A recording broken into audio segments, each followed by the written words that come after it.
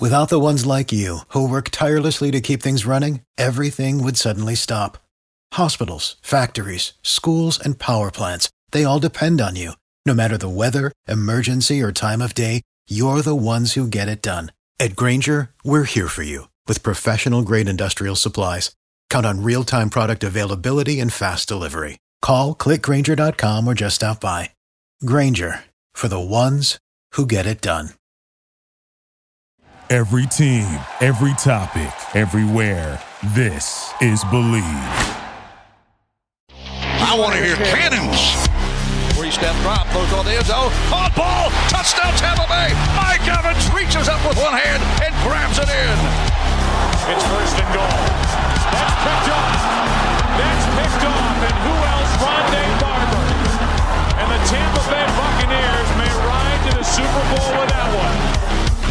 We don't even keep score. We just run that up and leave. Third down, 18. Dropping Gannon, looking Gannon.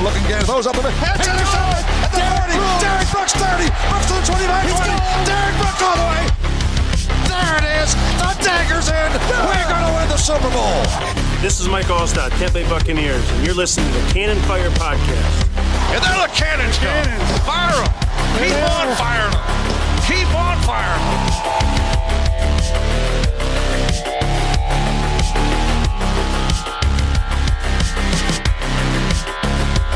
Welcome back, ladies and gentlemen, to a brand new edition of the Cannon Fire Podcast.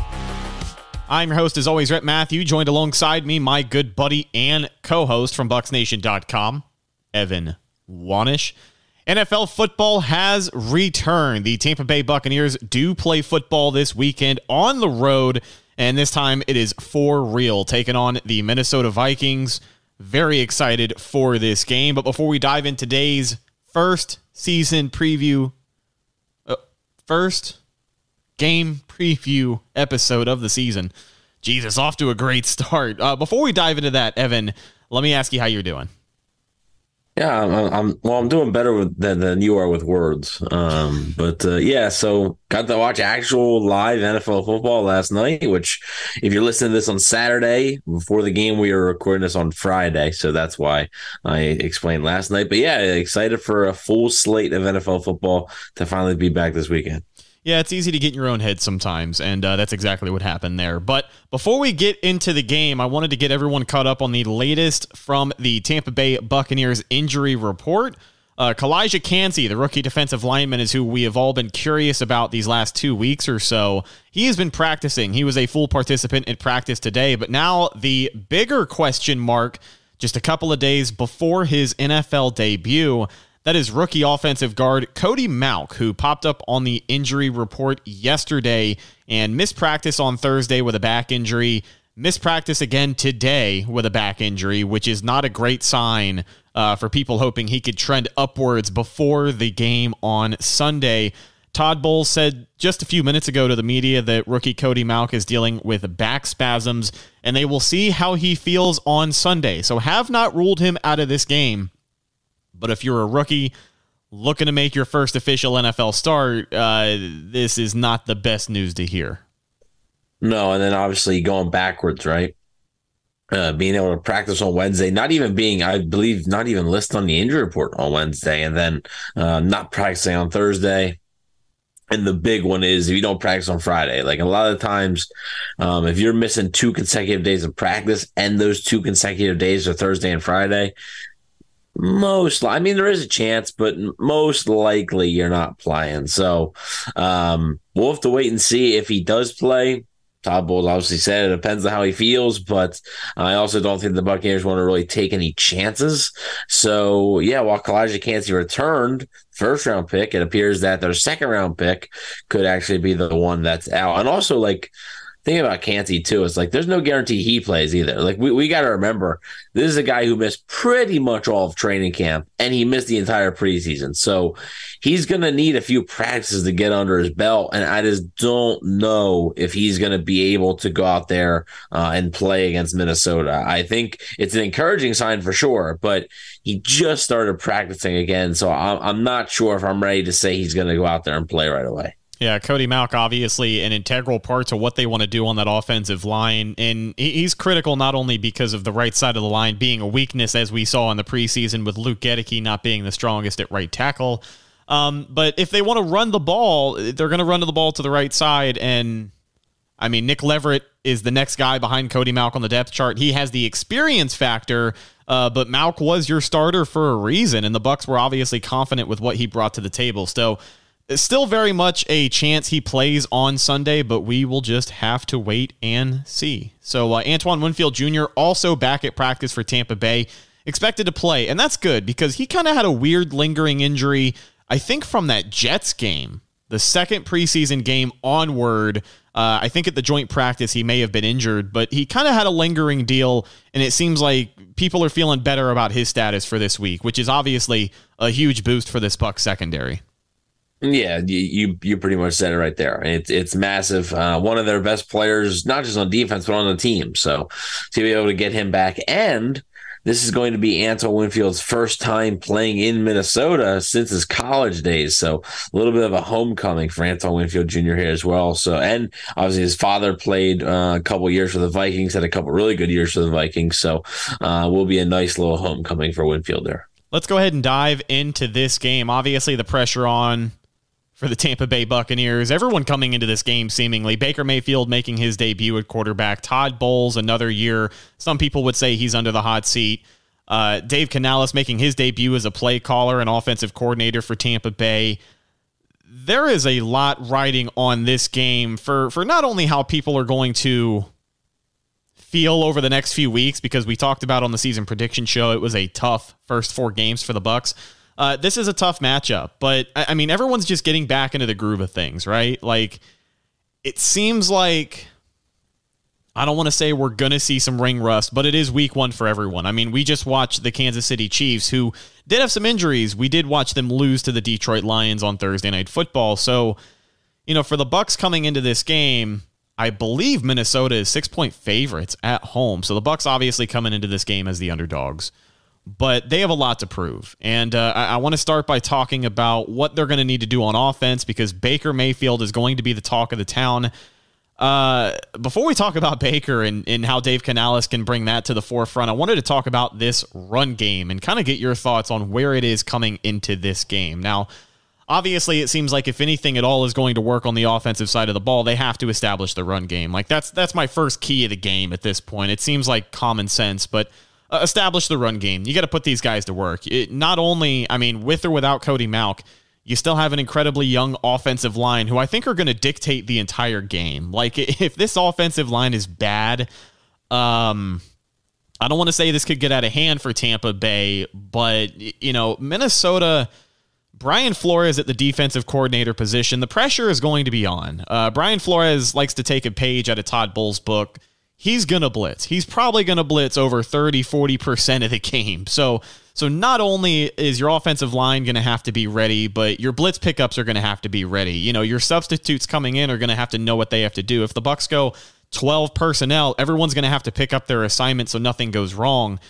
But for all of that to work, the offensive line has to show up. And one of the things that they have to do well is not only play well for any passing downs, but help establish the run. A commitment to the run early can obviously help everything else run smoothly.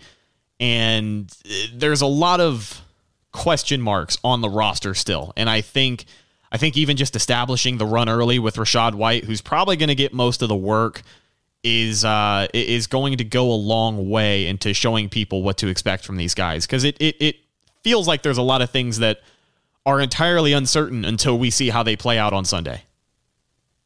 Oh, yeah, no, for sure. And you'll get some answers on Sunday, but I don't even believe, you probably won't even get all the answers. I think we're going to sit there at that bye week and maybe have a lot of the answers to the questions that we currently have, especially around the offensive line, which is a completely reshuffled group. So, and obviously they're not off to a great start if Cody Mauch can't play.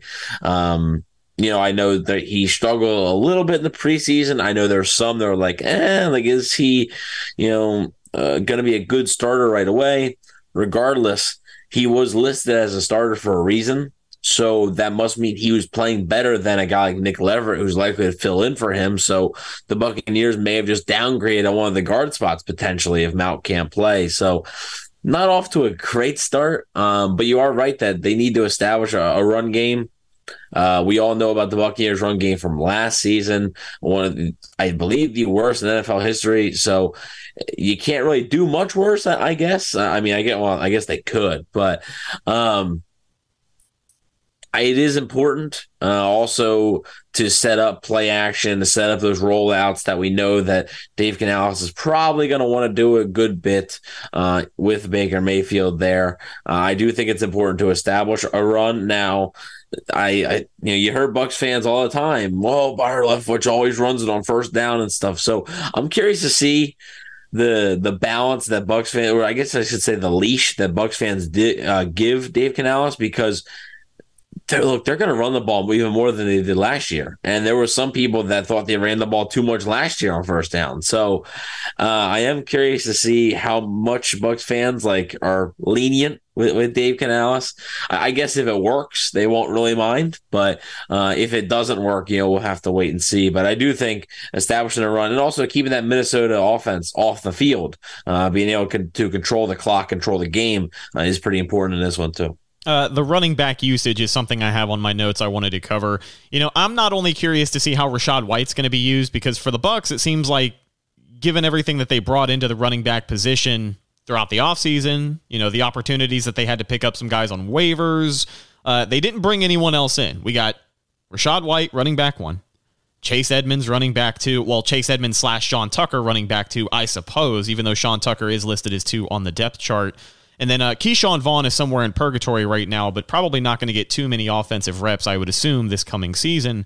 So this is it. And what I'm curious to see is, we know Rachaad White's going to get a good chunk of work. He's been described as more of a north and south runner, so he can catch a couple of passes out of the backfield, but I think the Bucs are going to just hand him the football right up the gut most of the times. So when you see Sean Tucker and when you see Chase Edmonds on the field, are you going to see a different approach to that run game? Are you going to see some more of that outside zone stuff that we have not seen from a Bucs running back in 4+ years, it feels like?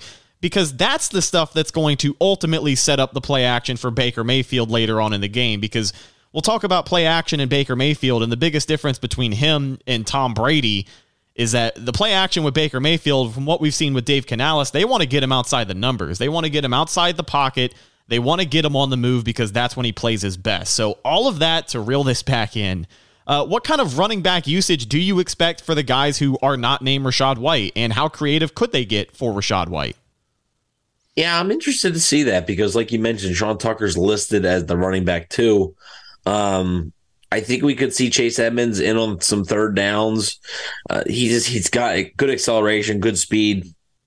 So, and whether it's a short yardage situation, Rachaad White, I know the thing about the 2022 Bucs was it's a 3rd and 1 or 4th and 1.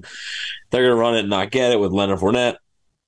Rachaad White came in and did a little bit better, but wasn't perfect. And Sean Tucker, is described as this sort of power back with good speed. So I'm curious to see if he's in any of their goal line packages or any of their 3rd and short, 4th and short packages there. So as far as the usage goes, I would expect to see a good bit of Rachaad White. I don't think it's going to be a full on running back by committee. I think they believe in Rachaad White. That's evident. They had an opportunity to draft a running back fairly early. Didn't do it. Had an opportunity to probably sign a couple other guys other than Chase Edmonds. Didn't do it. I had the opportunity to keep Leonard Fournette and didn't do it. So I do think that they believe in Rachaad White, and so I would expect him to get the bulk of carries and just snaps in general, but wouldn't shock me if you saw a little bit of Sean Tucker and Chase Edmonds out there as well. Just a sidebar, Todd Bowles already described it as yesterday's news, so I have to think it's a nothing burger, but what's going on with your boy Sneak? Keyshawn Vaughn had an unexcused absence at practice for personal reasons. We're not going to delve too deep into that. But for what that means and the questions that were brought up about his status on the team, we've talked before about he's kind of the odd man out in that running back room. A lot of people are already calling him one of the worst Jason Light draft picks of all time. Is he going to make it to the end of the season on this roster? Is his spot on special teams the only thing really helping him out right now? What's going on with your boy Sneak? I'll tell you, he must be a darn good special teams player because, to be able to do that and for personal reasons, okay. But the big key there was Todd Bowles made it very clear that it was an unexcused absence from practice. So that means that he did not come to the Buccaneers and say, hey, on this day, I'm not going to be here. I'm sorry, I can't be here. Okay, that means that he did not either not tell anybody or he told somebody and that somebody said, no, they be here, and he didn't show up. So, yeah, not great. And you ask whether or not he's going to be on the roster. I imagine because, to me, I thought if he was going to get cut, why wouldn't it have been now? To me, it's kind of inexcusable on the game week of the first week of the season. The first practice, you decide not to show up. And we don't know the reason, right? I know a lot of people have speculated that, it's because he's unhappy, he's running back 4, he's this and that. Could be. It very well could be, but we don't know the exact reason. It could have been something with his family or something. Either way, though, it was an unexcused absence from practice, and I don't think the team could take that lightly. Now, he did return to practice, did a little bit of special teams work. Does he last the entire season? Anything can happen. I would say probably, because if he's lasted this long through all this, I would imagine they just keep him for another 17 more weeks.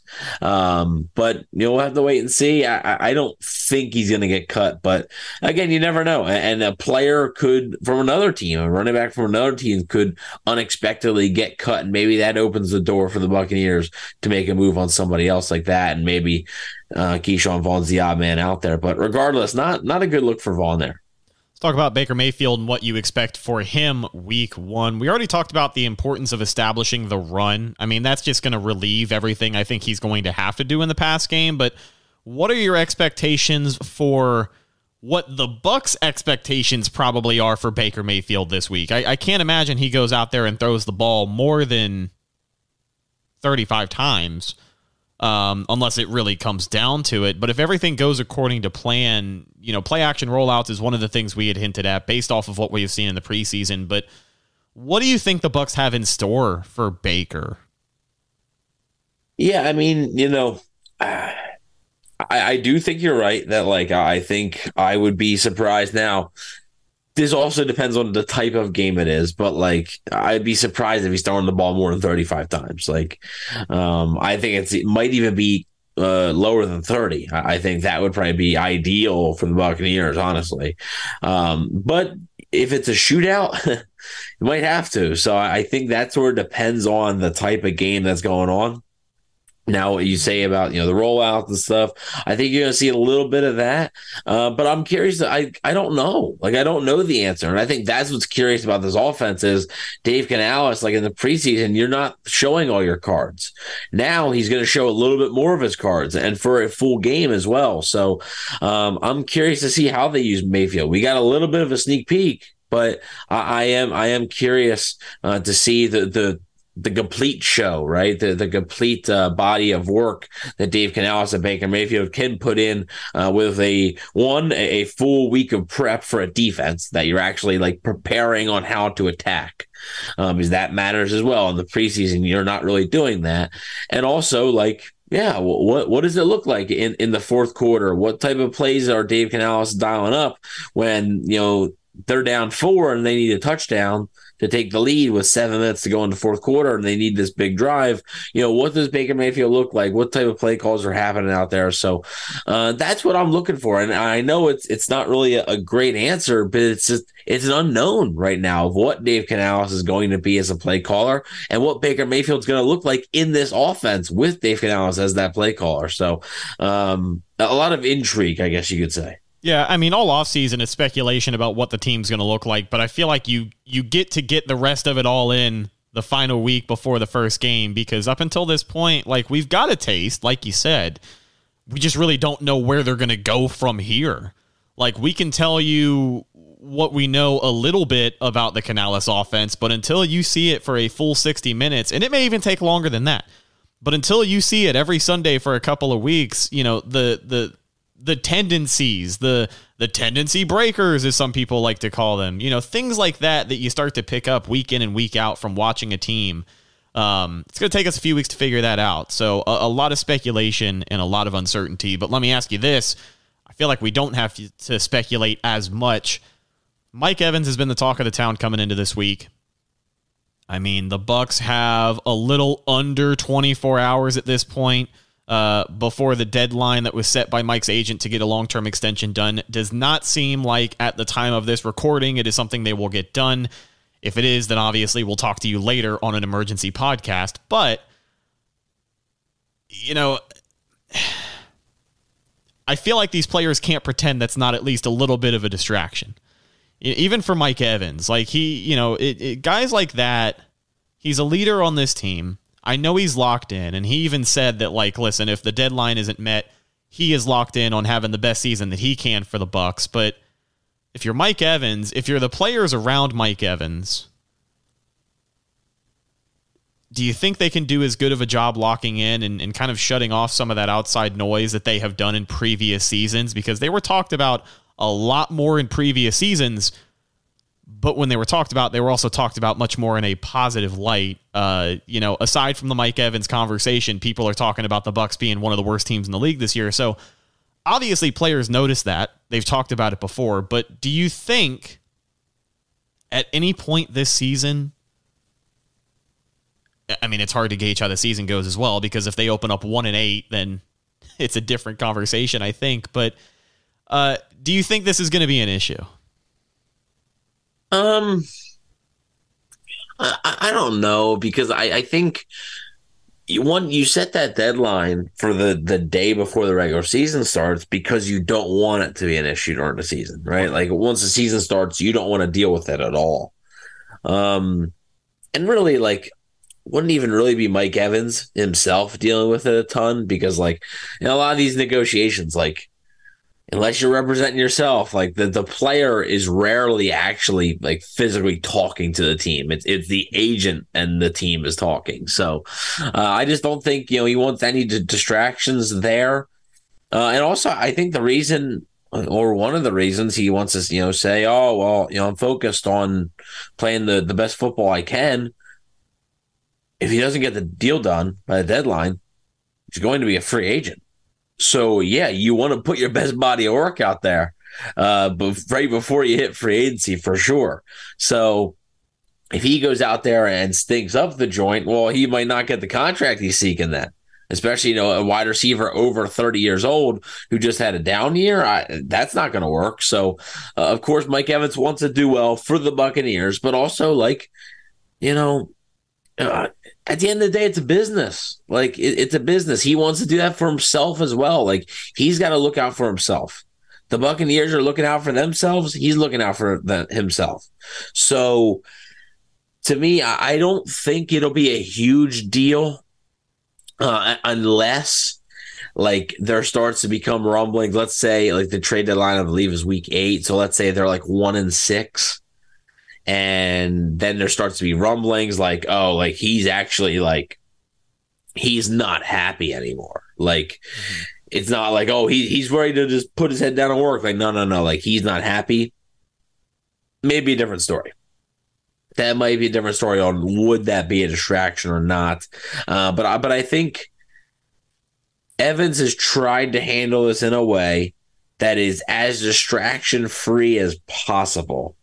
Because to me, the bigger distraction would be, oh, no, I'm going to carry out these contract negotiations throughout the season, and we're going to do this the whole time. And there's going to be ebbs and flows of the contract negotiation. And the Bucs lowballed him here, and Evans came in with a price that is just ridiculous. And the Bucs disrespected him with this, and Evans is out of his mind. You'd read all the reports throughout the season. So I think that would be more of a distraction. So I think the way they did it, setting the deadline, I think that was to serve as limiting the distraction and hopefully eliminating the distraction as well. as you mentioned, the NFL is a business. You know, a lot of this comes down to not just Mike Evans, but the conversations that are had between Mike Evans' agent and Buccaneers ownership / management. That, I mean, even in the statements that have been released, even Mike talking to the media, like, it is completely out of his hands. He's not refusing to play games. He's not sitting out. I think I agree with what you said. In the way that he approached this was probably the most drama-free outcome he could have had. I know the deadline did seem a little abrupt and like kind of came out of nowhere, but I guess they've been waiting to drop that for a while. You know, as we had talked about, the Bucs knew that that was going to be coming out. So Mike Evans and his agent very publicly telling people that if a deal doesn't get done, he may look elsewhere. I mean, it's a tactic. It is what it is. It's a business tactic to try and get Mike the most money he can possibly get on this contract, because it is potentially the last opportunity he'll have to do that. Now, this is one of the last things we're going to say about it until the potential trade rumors spark up 7 weeks from now. But going into the season, I just want to say this about Mike Evans. You know, I'm as big of a Mike Evans fan as they come. You guys heard me talk about it last week when we did that emergency podcast. So for the Bucs, this is just a case of bad timing. I mean, we already alluded to the other players on the roster that they have to pay. Chris Godwin is another $20 million a year wide receiver they're going to have to pay. And he's much younger than Mike Evans, who is going to be 31 this time next year. And Greg Allman put this info bit out on X/Twitter and really summarizes the situation the Buccaneers find themselves in as we speak. Between $75 million in dead money and $20 million for Ryan Jensen and Russell Gage on injured reserve, the Buccaneers have 42% of their salary cap this year used on players who will not play for them this season, probably ever again. I don't know if Russell Gage comes back. Ryan Jensen seemingly does not come back after the restructure of his contract. I mean, that is a pretty ridiculous number when you take a step back and you look at how much the Bucs had to not only overcome this offseason, but where they are now, fielding the roster that they have. This right here is why they cannot pay Mike Evans before tomorrow. It's just not going to happen. Yeah, and you know, it's unfortunate because Ryan Jensen, Russell Gage, like they were supposed to be big parts of this offense, like, and they were supposed to help. And it just sucks that, like, wasn't the Bucs' choice, wasn't their choice. It's just injuries happen, and when an injury happens and you got a contract, you got to deal with the ramifications of it. So, like, yeah, it is a big factor of why they can't sign Mike Evans. The other big factor of why they have in trouble signing Mike Evans is we always say the bill comes, right? Like, eventually, you kick the can down the road so long, you know, you keep kicking that can down that road, you're going to find it eventually, right? But like it's going to find you eventually. And this offseason, the 2023 offseason, it has found the Buccaneers. And honestly, like, I'm not saying it'll be as like critical or as dire of a situation as it was last year, where you're like, oh my God, they have all these guys and they only got like $3 million to sign them. Like, they relax. Like, they found a way to re-sign Levante David. They found a way to re-sign Jamel Dean. But like, I think you could see another offseason like that in 2024, where like it's going to take maybe one more offseason to really reset the books for obviously the Brady's thing coming off. Jensen, the injury really complicates it with the dead cap and stuff and the restructuring of the contract. Russell Gage, sort of the same thing. So I do think you could see another offseason quite similar to this one, where it's like, yeah, money's not going to be you're not going to be going out in free agency and signing, you know, a top 5 free agent at his position. So hopefully they're able to get a deal done with Mike Evans. But at the end of the day, and we don't want to seem cold here, like Mike Evans deserves to stay in a Buccaneers uniform. I think that the Buccaneers should do whatever it takes within reason to get Mike Evans to stay in a Buccaneers uniform for life. But at the same time, it is a business. If Mike Evans believes he can be a top 5 paid wide receiver again in the NFL, and he can go out and receive that contract in the open market, go ahead and see. You know, like go ahead and see. The Buccaneers let Levante David hit the open market. You know, the Buccaneers let Shaq Barrett technically hit the open market. They let Jamel Dean hit the open market. So they let Carlton Davis. Like, they've done this before. So, like, I don't think they're going to hesitate when it comes to Mike Evans. And the NFL, like you said, it's a game, but it's a game second. And it's a business first. And if you're an NFL GM and you're paying players on your team, when a player gets a contract in the NFL, from the point of view of an organization and a general manager, you are paying that player for what they can continue to do for your team, not for what they have already done. I mean, to a degree, yes, you pay them for what they have done. But I think the really good GMs can sort of project what they're going to do in the future. Right. And if you are Jason Light and you look at your options at wide receiver and who you're going to have to pay in free agency, Mike Evans being one of the names on that list, are you going to shell out more money for a wide receiver who is going to be 31 years old, or are you going to maybe take some of that money and put more trust in a guy like Chris Godwin, who can probably produce for a couple more seasons than Mike Evans has left? I'm the biggest Mike Evans fan there is. Again, I agree with what you said. They need to do whatever they can to make sure he retires in the red and pewter, but not every... And also, like here's the thing. Like, okay, Mike Evans is going next season. When he's looking for the contract, he's going to be entering 31 years old. He's 30 now. We all saw what happened to, God rest his soul, but we all saw what happened to Vincent Jackson when the burst and the speed went, right? He was never a speedster. He was a lot like Mike Evans, a big body target, would be able to catch those 50-50 balls, was a deep ball guy, but wasn't a deep ball guy in the sense of a Deshaun Jackson where like he's just going to outrun you.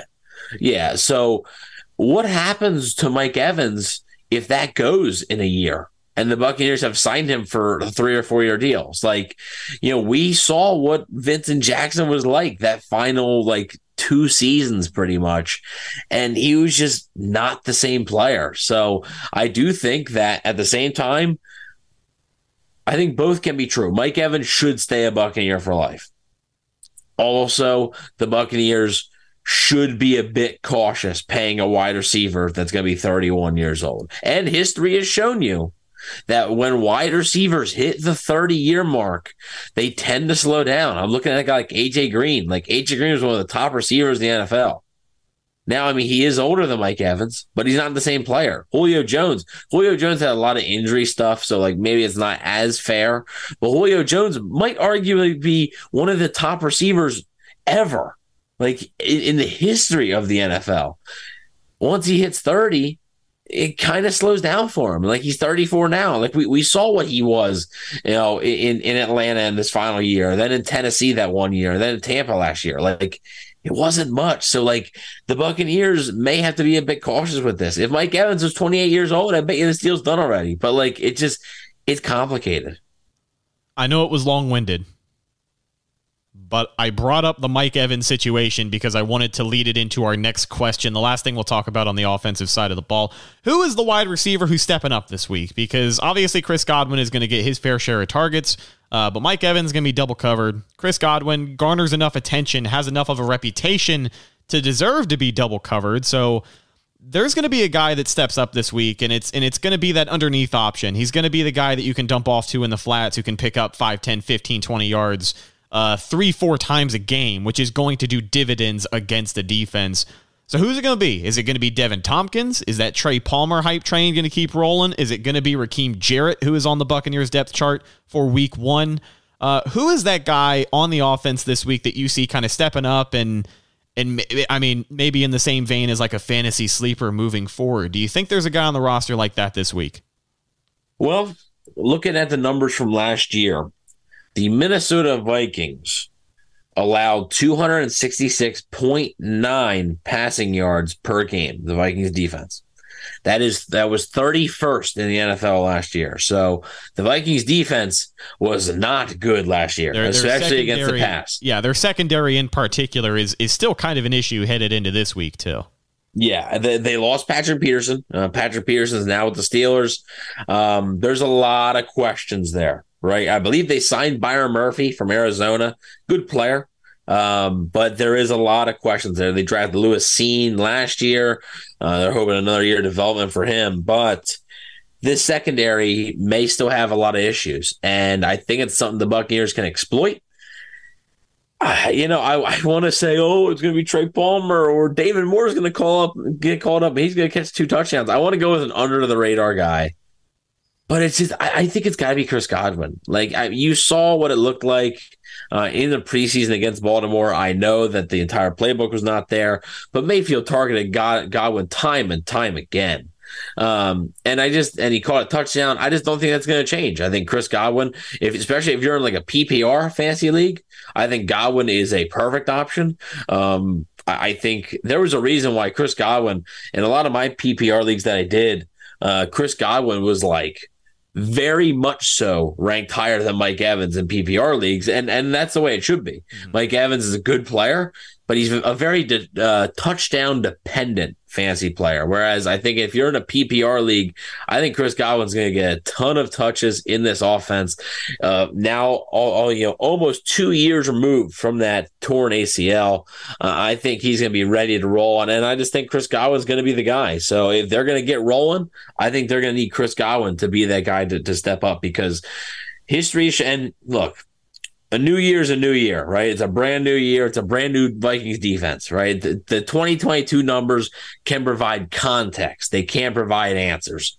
So to open up the season, history has shown that there may be a lot of opportunities for a guy like Chris Godwin to be able to rack up some yards, especially if Mike Evans is garnering so much attention. And hey, maybe a Trey Palmer makes a splash play or two, because maybe, I'm sure they're not going to ignore Chris Godwin, so maybe Trey Palmer gets a mismatch and takes advantage of it as well.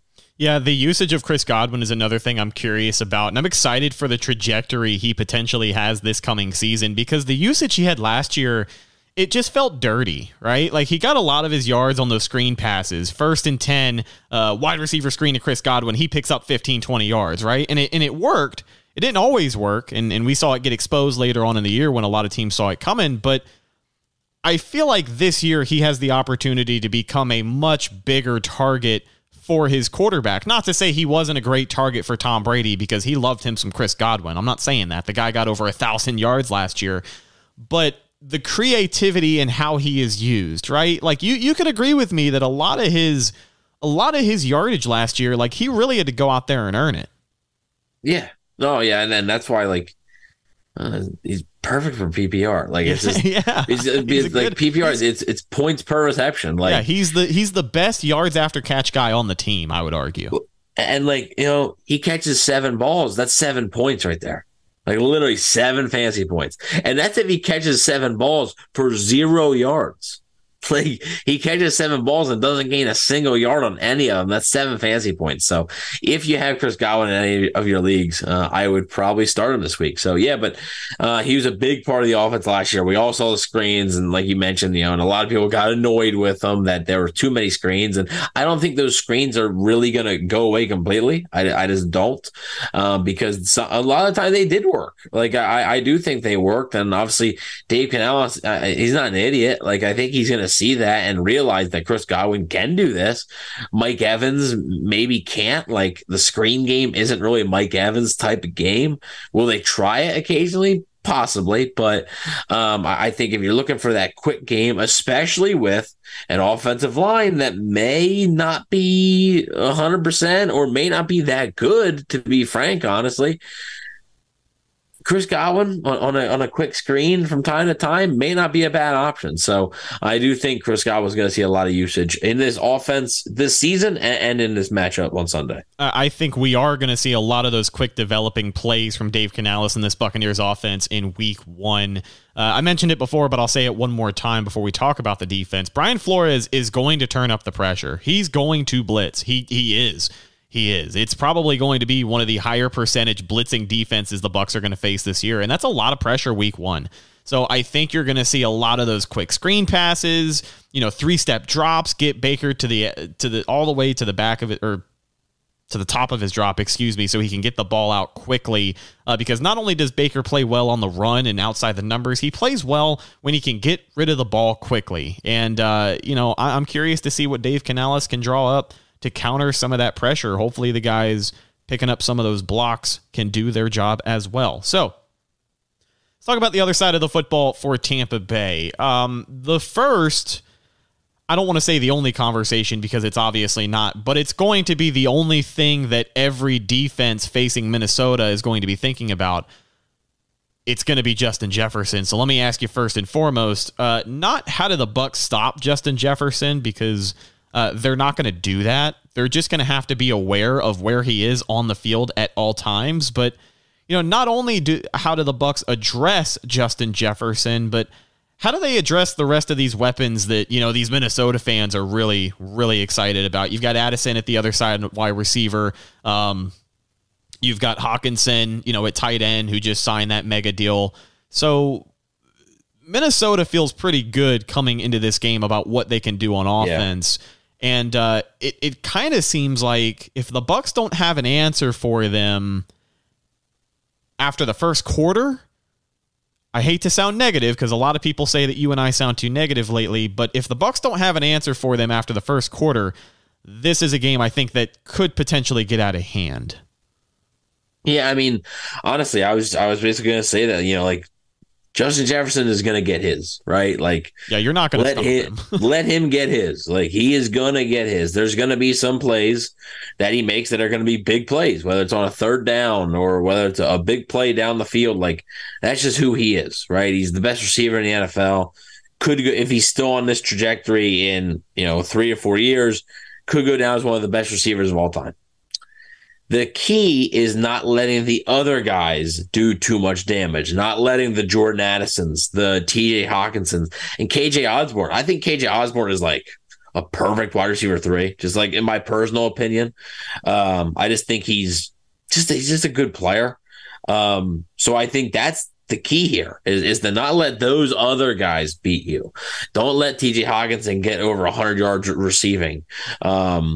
Don't let Jordan Addison pretty much do whatever he wants. And it's a big test for the Buccaneers secondary right out of the gate because Minnesota has, I think, an underrated group of pass catchers because this is where Jefferson helps, but he also hurts. He helps because, him being there puts Minnesota in that conversation for pass catchers in the NFL. But it also hurts because I feel like a lot of the other guys get overlooked. TJ Hawkinson is a top 5, top 6 tight end. Jordan Addison, I really like Jordan Addison coming out of school. I think his fit with Minnesota is pretty good. I think he could be a pretty good receiver there.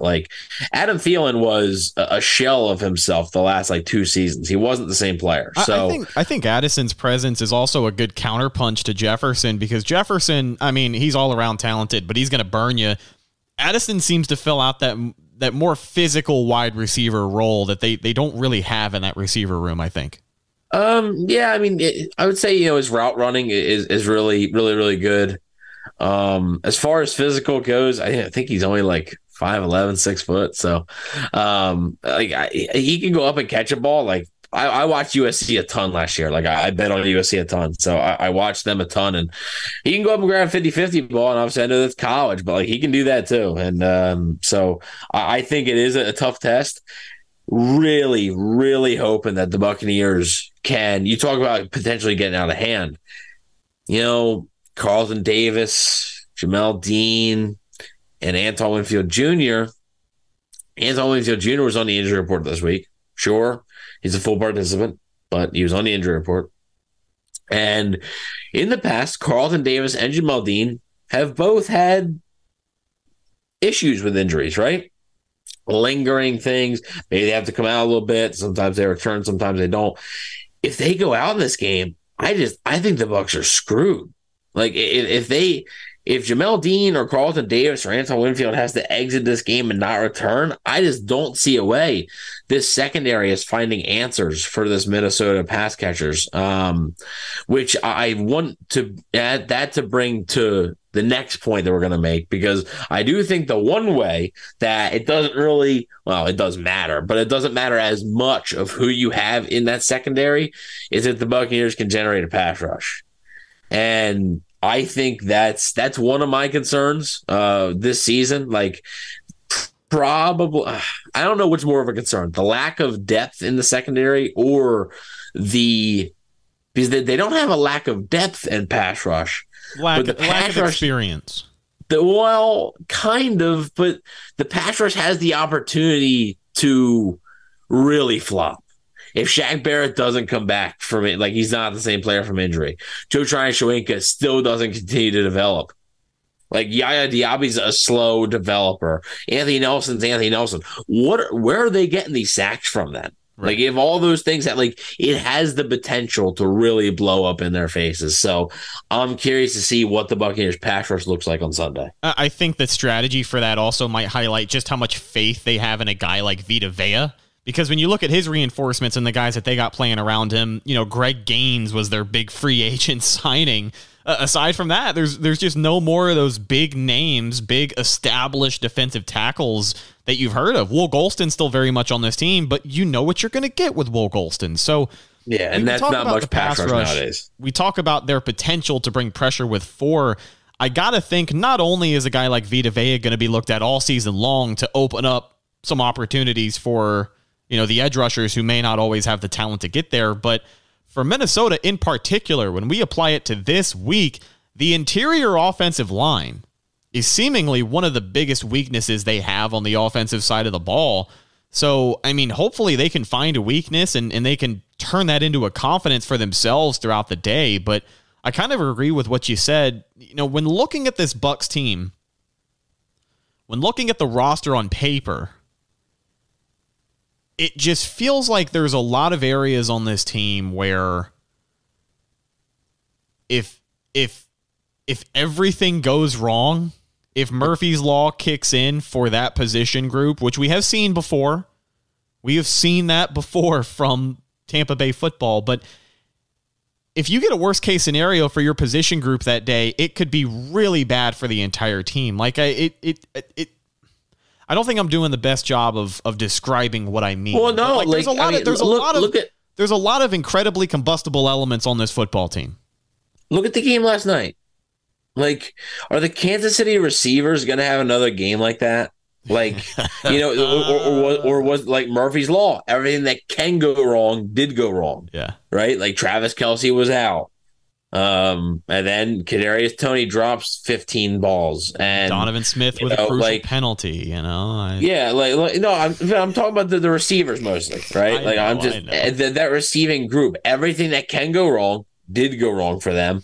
There was guys open that were running routes, and they got tangled up, and then they dropped the ball, and just it happens. And like, could it happen to the Buccaneers? Yeah. Like, we've seen it before with the Buccaneers. It's happened to other NFL teams. It's happened to other sports teams. Like, it's just sometimes, man, you're like, man, one of them years, right? It's just cannot catch a break.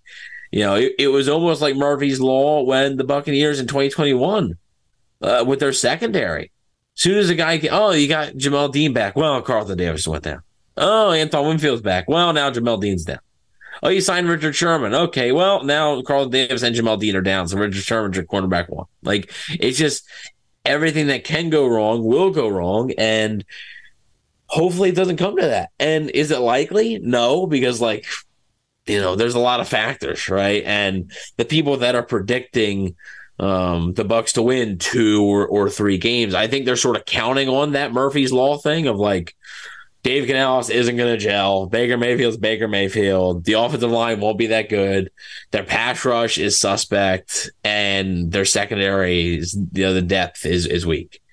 It's true. Like, all that stuff could be true. Like, but for this Bucs defense, I have faith in their starters. Like, I do, but they are just incredibly thin.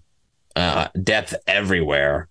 And I think there are a few position groups on the team that are extremely volatile. And I just think that pass rush is probably the biggest one where like you might find, and Minnesota's offensive line was like, like they haven't been a great unit. Like they haven't been the worst unit in the world. They have a really good left tackle. They have a really good left tackle. Christian Darrisaw and them, like, it's okay. Like it's an okay offensive line. Like it's an okay offensive line, but there will be opportunities to get to the quarterback, and you just got to hope that the Buccaneers pass rush can show you that they can get there with 4 specifically. We know Todd Bowles likes to blitz. He's going to blitz.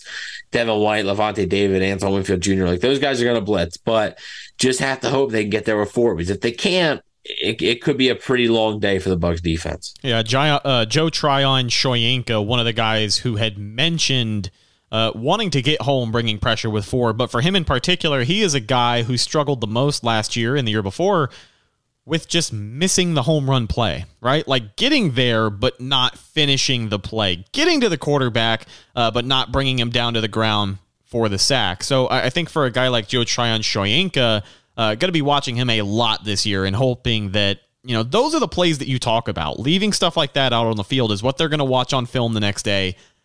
And it's what potentially wins or loses you football games in the NFL. So wanted to ask you one more question on the defensive side of the ball before we start to wrap up. We'll drop some score predictions and then get out of here.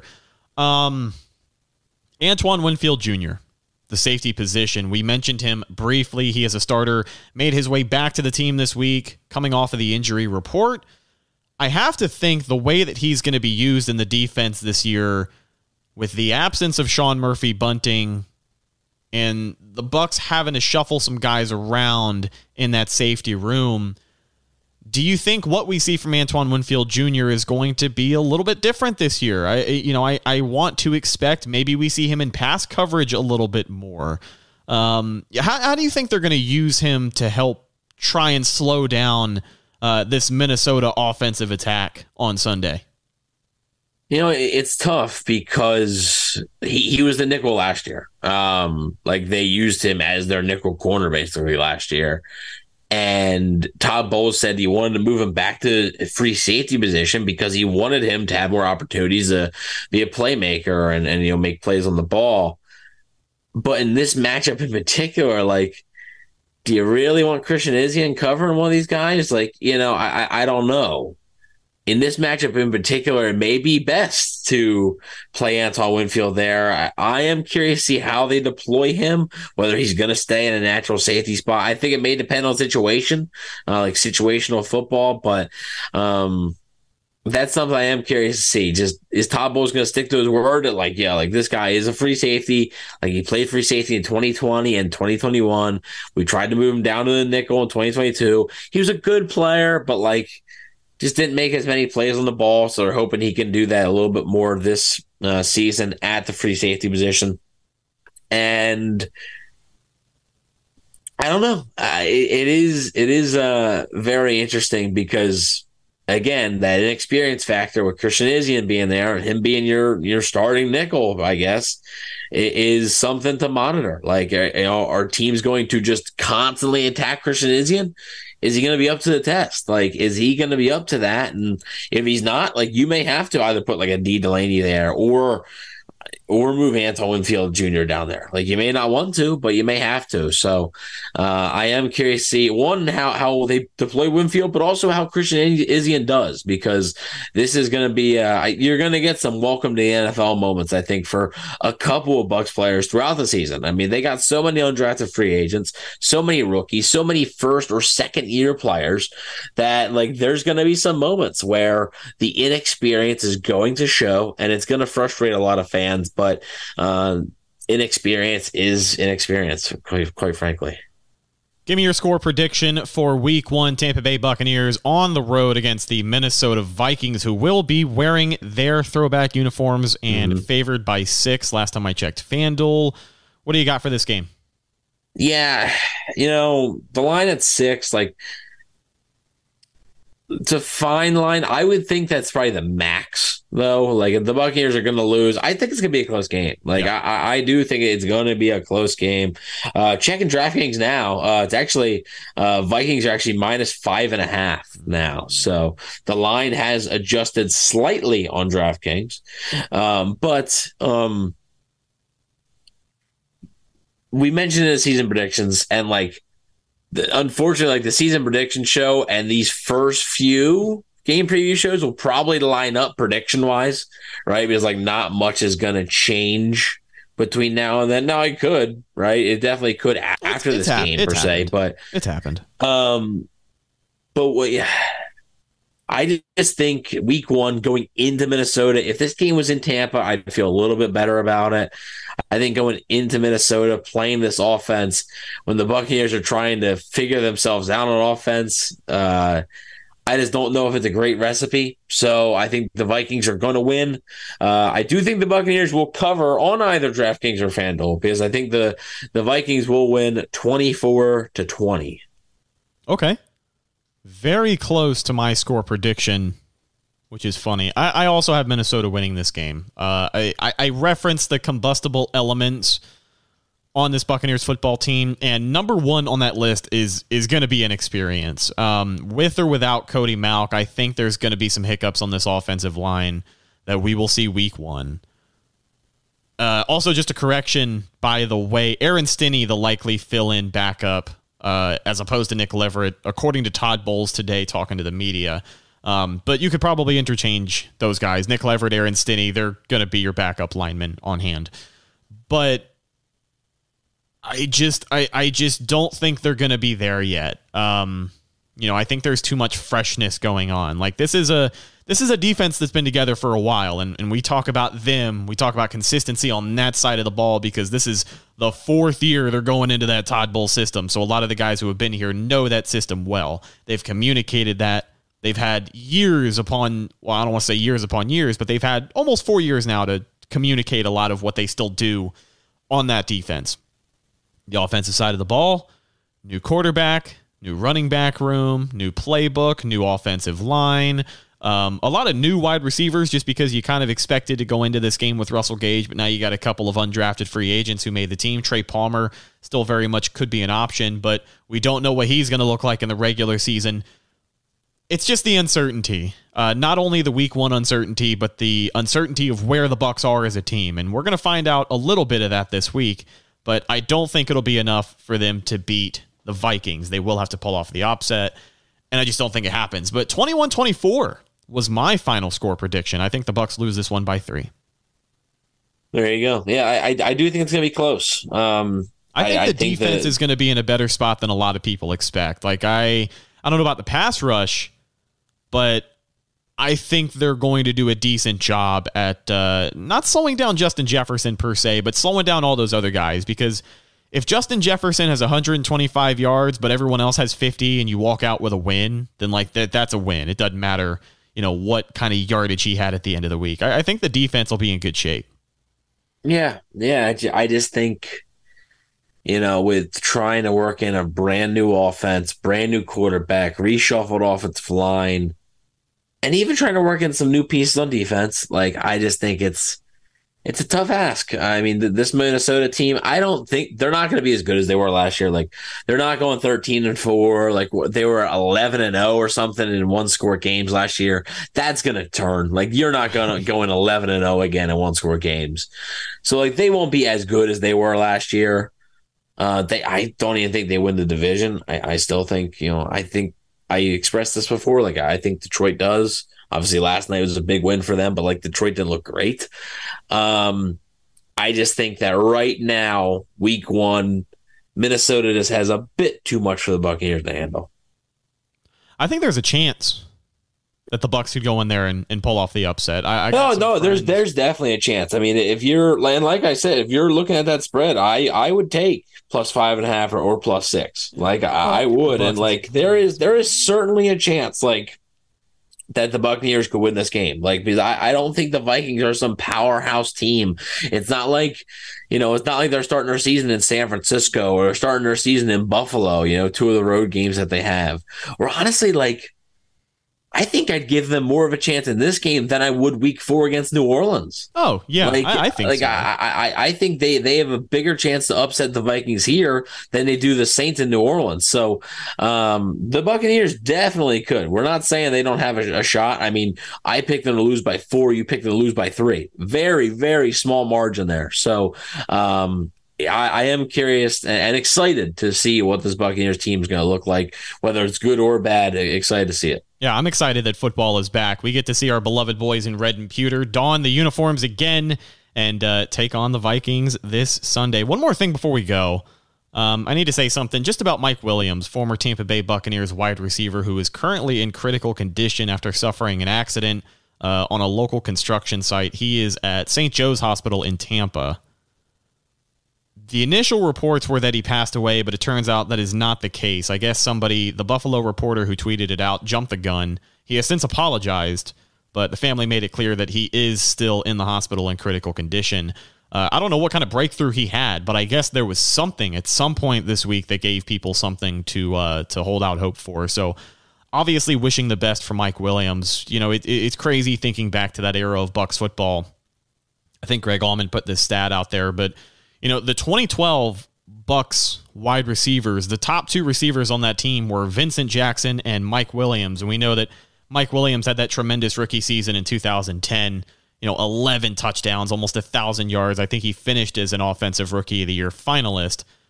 Played the rest of his career in Buffalo after leaving Tampa Bay. I think spent like a cup of coffee with Kansas City. But we just want to wish him the best. I have a lot of fond memories watching Mike Williams play football, and hoping he's able to find a way to pull through this.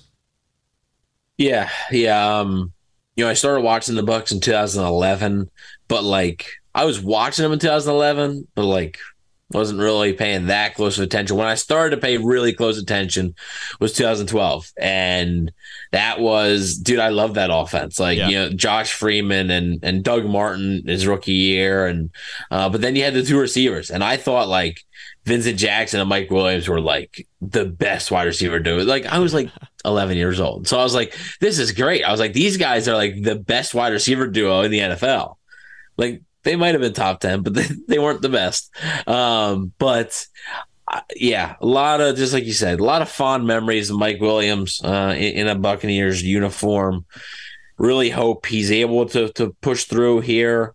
Not looking great right now, but not all hope is lost. And hopefully just, able to come through, because it would be just so sad to lose both Mike Williams and Vincent Jackson before they're even 40. Weren't even 40. And in about a 2.5 year span would pretty much lose both of them. And that would really be unfortunate. So hopefully Mike Evans, hopefully Mike Williams pulls through, praying for him, of course, praying for his family and everything. And we will see. And, if we have any updates, we will update you guys. But right now that's just the latest thing we got. And like you said, there was a report that he had died. That report was a little bit premature. He is on life support. It's not looking great, but he is still alive. So that's all you can hope for right now. And hopefully he can hold on, because I'm sure there's a lot of Bucs fans listening to this right now that are thinking of a lot of Mike Williams memories. So there's a lot of fun ones. Absolutely. I think his first NFL touchdown was the tip one against Cleveland, right? Yeah. That was crazy. But ladies and gentlemen, that's just about going to do it for this week's game preview edition of the Cannon Fire podcast. Thank you to everybody who watched us live on YouTube. San Antogato, I hope I said that correctly, probably not. Evan Blythe, Christopher Cole, Zach Jarvis, Willie Beeman in the mod squad holding it down, our buddy Mikey Kelly. Thank you guys so much. Chizu Mazu, really appreciate you guys. Subscribe for more great Tampa Bay Buccaneers content and podcast just like this one. The next time we talk to you will be Sunday, immediately following the game. We will be live right here, youtube.com/Cannon Fire Podcast, with our first of the season Tampa Bay Buccaneers call-in show. We are basically turning our reaction podcast into a reaction podcast that includes you guys. We will have an exclusive number for that week's episode. You can give us a call, and we look forward to hearing from you guys. Follow the show on social media, Facebook, Instagram, and Twitter. All of those are Cannon Fire Podcast. Best place to go for updates on the show. And, of course, Tampa Bay Buccaneer news as it happens. Speaking of Bucs news as it happens, you can follow my co-host Evan on Instagram at Bucs_daily. You can also find him on Twitter at EvanNFL and check out his written work at BucsNation.com. Anything this week or next? But yeah, actually, on BucsNation.com, sat down with Christopher Gates of Daily Norseman, who is the Vikings site runner, basically. And we're going to be doing this all season, a Q&A about the Vikings or about the matchup. So go check that out. It's on Bucs Nation right now, BucsNation.com. Also going to have an X Factor player to watch every week as well. So, yeah, go check that out. And, well, not just me, but we got a lot of fun and exciting coverage coming up for the site. Last but not least, you can find myself Instagram and Twitter at Redicus, RHETT. AKUS. If you follow me, I will follow you back. We'll talk to you Sunday after the game. Thank you, folks, once again for checking out this week's game preview. A pleasure, as always, to have you listening live on YouTube. I'm your host, Rhett Matthews, signing off for my co-host, Evan Wanish. We'll talk to you in the next one. Until then, and as always, go Bucs. Thank you for listening to Believe. You can show support to your host by subscribing to the show and giving us a 5-star rating on your preferred platform. Check us out at Believe.com and search for BLEAV on YouTube.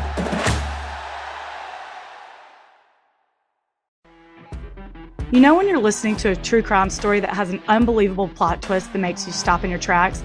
That's what our podcast, People Are the Worst, brings you with each episode. I'm Rachel. And I'm Rebecca. We're identical twins who love true crime cases that make you say, didn't see that coming, and we hate the people responsible for them. Listen to People Are the Worst now on Apple, Spotify, or wherever you get your podcasts.